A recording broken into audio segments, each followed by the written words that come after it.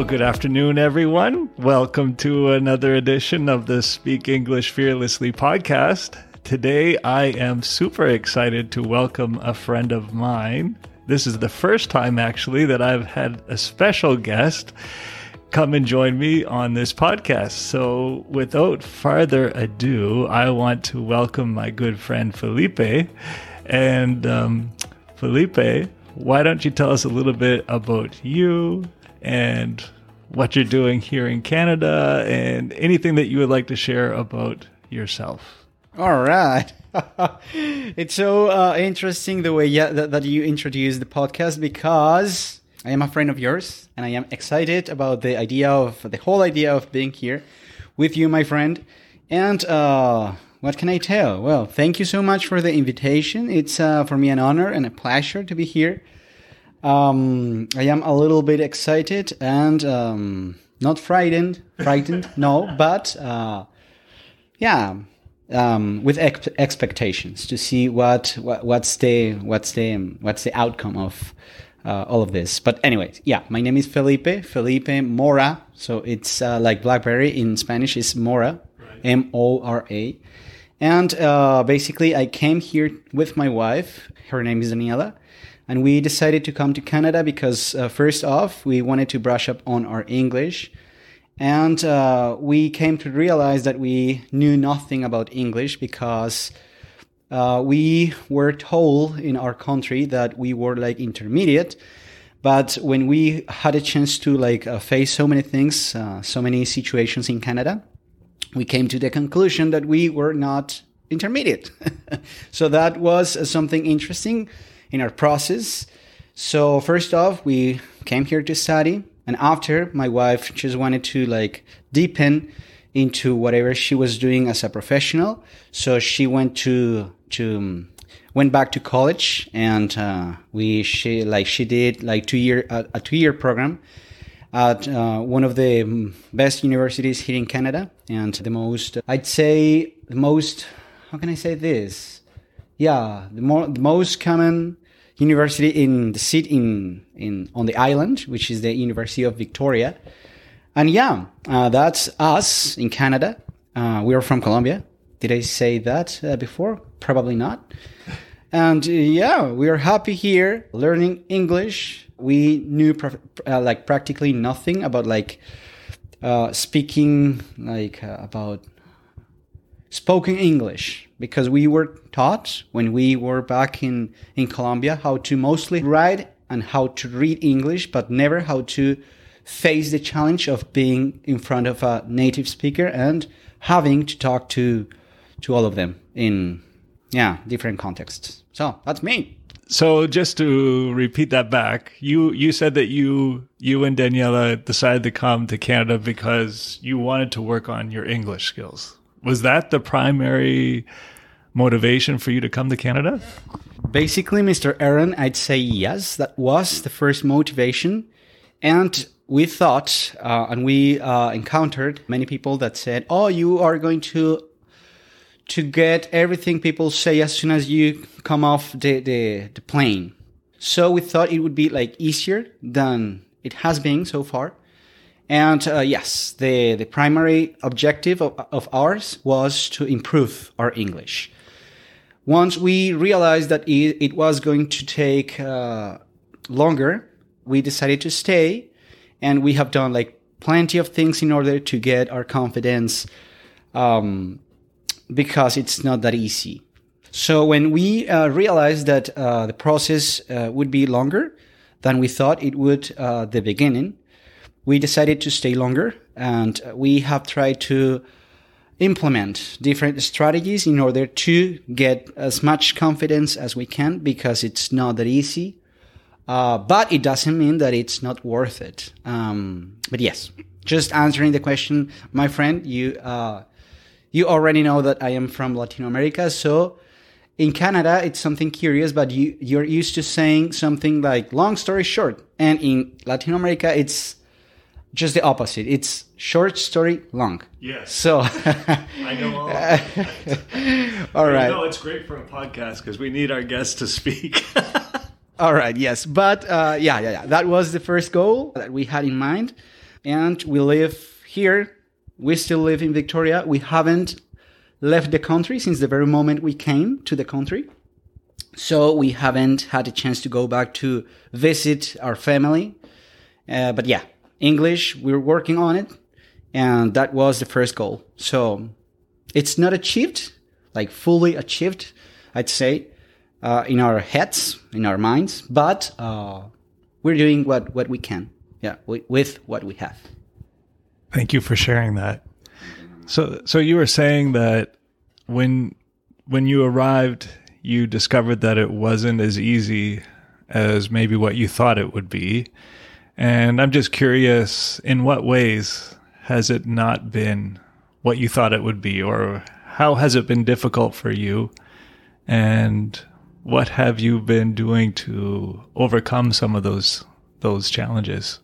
And I ask that question because you're not the first person that I've met that makes that comment, that they think that just crossing over into the United States or Canada, that everything is going to be, the yellow brick road, and everybody's like, the Wizard of Oz, everybody's dancing for joy as they walk along the road, that it's just going to be so much easier. And my wife and I's journey ourselves in moving to Canada, it's not been easy for us. And I'm a Canadian. My wife is from Mexico. But we've also had to face a lot of tough obstacles, and we're still, facing them. And so I'm just curious if you could share some of what you've been facing as you've been trying to establish yourself here. Wow, I hope this doesn't take like forever. Because yes, it's basically a journey, an entire journey that brings like frustrations, but at the same time, like some times where you feel that you are achieving the goal. But yeah, basically I'd say when we were back in our home country, we used to think that we were better at English because, like schools in Latin America, they are used to teaching English, but you are talking in Spanish all the time. Unless you're going to a bilingual school, for instance, you don't get the chance to talk like as much English as you would like to, So I remember when I was in an institute called Berlitz. Yes, yeah. I did an exam with them, and they just gave me their results, and I was like a B2. So I was happy because I said, I'm ready to make the leap and come to Canada. Yeah, so B2 is like an upper intermediate. That's upper intermediate. Yeah. So I said, okay. So basically, that means that if I commit myself to studying English for about, let's say, 6 months, I'm going to be ready to face my jobs and stuff. So yeah, that's going to be like somehow quick and fast and easy. But when I came here, when you get to expose yourself to the country, to the people, to the different contexts, you just realize that you are not what you used to think of you. You know what I mean? So sure. Basically, I discovered that I might have been something close to the A2 than the B2 that I was like told earlier when I started the journey of learning English back in my home country. Yeah. And again, I was taught mostly about how to write and read English. And they always told us, never think in Spanish. Just try to learn as in the same way kids do, which is like from scratch. Don't think, don't translate. But I have to be honest with all the people that are listening to this podcast. It's something really difficult because when I started this journey in Canada, I was 28, and so was my wife. And we already had a filter. We already knew how to talk. And the filter was our first language.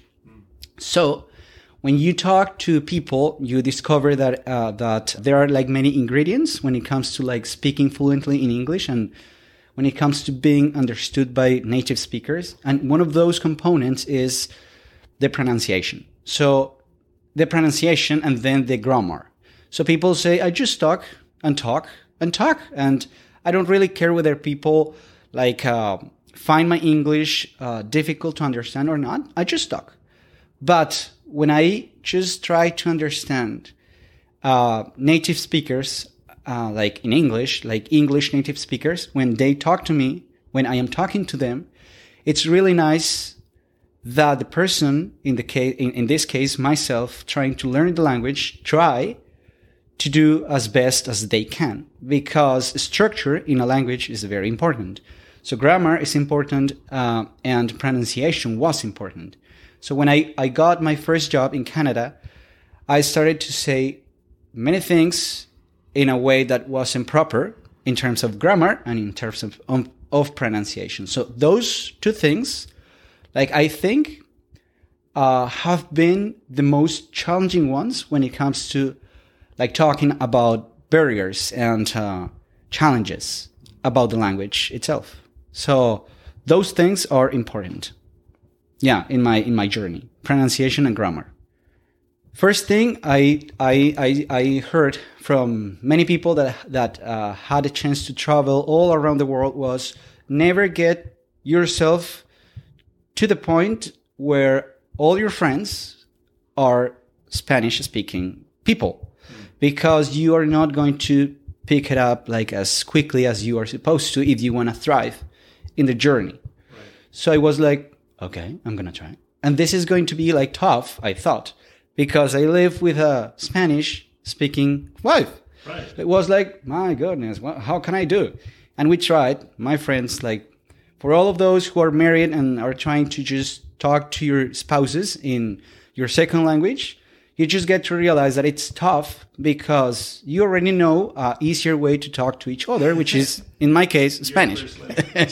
Exactly. It's easier. In the case any of you guys are better than the other one, it's like a nightmare sometimes because, yes, you love the other, but it's just tough to like get yourself to a point where you just have to bear and resist the pace at which your spouse or your friend is talking.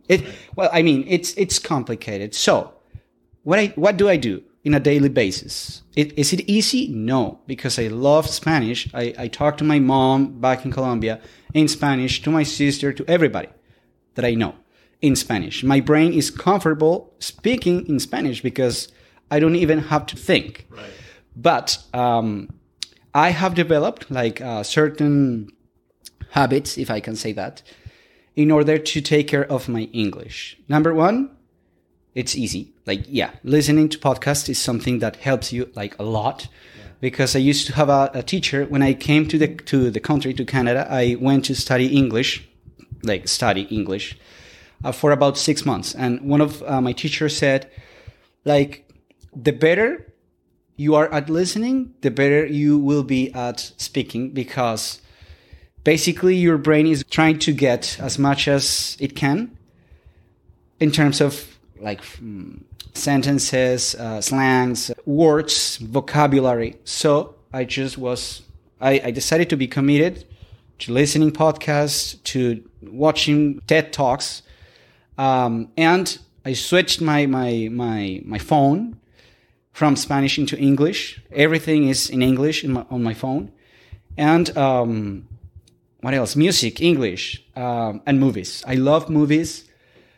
I just realized that it's easy for me to just learn dialogues, entire dialogues in English. And I have been like discovering that it's good for me to implement some of those dialogues in real life. So different strategies, but the result is like more confidence, more vocabulary, more resources in order for you to be able to face challenges in the real world.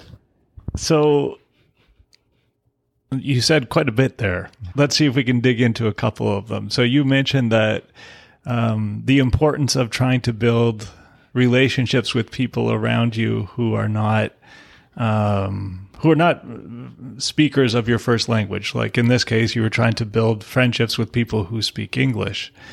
And I'm just curious how that has been going for you. Do you feel like you've been able to make friendships in that way? Was it difficult at first, or do you still find it difficult now? Because I do know that at least here in where we live in Victoria, we've found it to not be very easy to break into different friends circles. I mean, we do thankfully now have really good friends. We don't get to see them very often, which really sucks, but you know that there just seems to be, at least in what we experienced at first especially, was it was hard to break in, and it was hard to make friends, and that was very lonely, very difficult. And even though my wife and I both speak English fluently, pretty fluently, we felt isolated. Even though we had each other, we had our family. There was still that feeling of being alone and missing home and all those pressures, missing home in the perspective of my wife. And for me, home was here in Canada, but I did miss certain aspects of being in Mexico because we lived there for a long time and my wife grew up there. So that was a constant downward pull, I think, for us in a negative way. It was kind of working against us, that need to build friendships. For us, it wasn't necessarily to develop our language skills. It was more for just to make it here because we need friends. We need people in our life, right? What's been like for you? Well, Mr. Aaron, I think you have touched on the topic that concerns me the most when it comes to thinking about my future in Canada. The both of us, like my wife's and mine, our future. Because, yes, we ended up just not obeying or following the advice of a friend of mine, like back in Colombia, when they said, don't surround yourself by people who speak your same language. Yeah. So I didn't obey or follow that advice because, well, it wasn't because we were lazy. It was because it was hard for us to break in to different relationships and groups of people who were already established. Yeah. I must highlight that when we came to Canada, we just got here with a lot of aspirations and dreams and expectations. And 1 month later, perhaps 3 weeks later, once we were like somehow established here, we went to college for about 3 weeks, and then the shutdown started. It was like the COVID thing. So it was a challenge because even though one of our landlords were an English native speaker, it wasn't that like we were talking to him like all the time. So it was something we had to face. We went through and it was good. But to this point, like nowadays, I believe that it's being like really hard for us to find some people to lean on when thinking about like people, like English speaking people, because probably it's something in our minds, but we like to think probably it's an excuse. But in my case, for instance, I ended up developing like 2 different types of personalities, if I can say that. Because in Spanish, I consider myself very like easygoing and extroverted. I am the kind of person who really likes to make other people to participate, to bring in more people to my own group.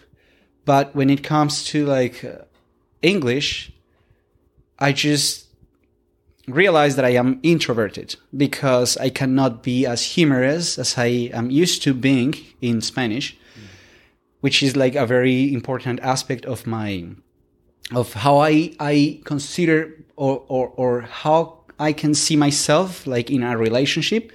Humor is a very important part of my life. So if I cannot do that, sometimes I believe or I think in my mind that I am constantly facing like a barrier that I cannot surpass or overcome. So that's the first part of our interview. And before I go, I just wanted to highlight a few important things that Felipe shared. The first thing that stuck out to me was that he shared that it wasn't as easy for him and his wife as they thought it would be, moving to Canada. They thought it would be different than what it actually was. It's one thing to be studying English in your own country, where you're surrounded by your family and your friends and everything that you're used to. But when you move to a completely new country like Canada, for example, it can be a very unsettling experience because you might discover, like Felipe did, that his English wasn't as strong as he thought it was. I remember that happening to me when I moved to Mexico. I had been studying for a few months before I left, studying Spanish, that is. But when I arrived in Mexico, I quickly discovered that I knew next to nothing in Spanish at all. That made my first few months there very challenging. And it's important to prepare yourself for that reality if you haven't moved here yet. Maybe you're preparing to come. Get yourself ready for that possibility, that maybe your level of English might not be as strong as what you thought it would be. And it might not be as easy to adapt to Canada as you thought it would be either.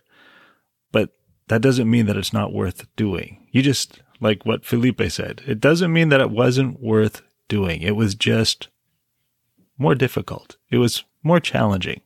And it's important to prepare ourselves for that. I also appreciated the point he made about the importance of your friendships. Do your best to surround yourself with people who don't speak your first language. Surround yourself, or at least try your best to surround yourself with people who are native English speakers. As Felipe so correctly points out, it's not about how long you've been living in Canada or an English-speaking country that makes your English skills get better. Both Felipe and I have friends who have literally been living here in Canada for decades, and they are still struggling to speak fluent English. It's not about how long you are here that makes a difference. A big thing that does make a difference is the people that you interact with on a regular basis, your friends. Again, try to create friendships with people who are English speakers. This will help you to make dramatic progress with your English.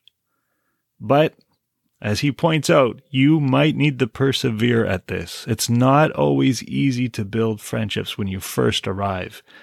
You need to be intentional about it. Failure to do this will literally add years to your journey of learning English.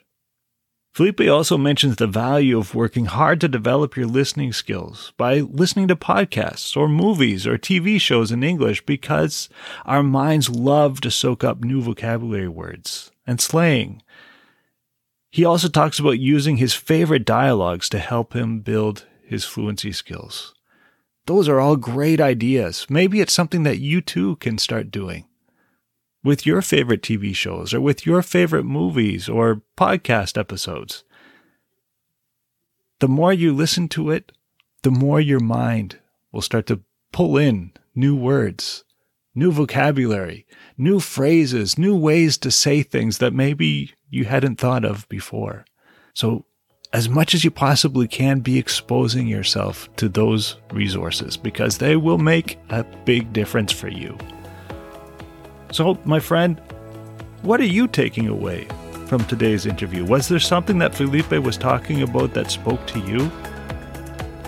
More than anything, I hope you feel encouraged to hear that maybe you're not the only one who has had struggles and challenges along this journey.